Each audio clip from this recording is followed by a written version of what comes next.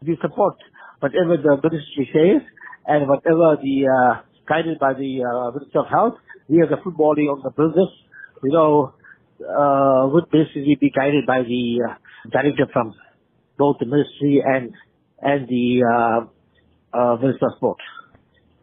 People should take care and look after themselves and follow all the kind of directive that's been set by the Ministry of Health.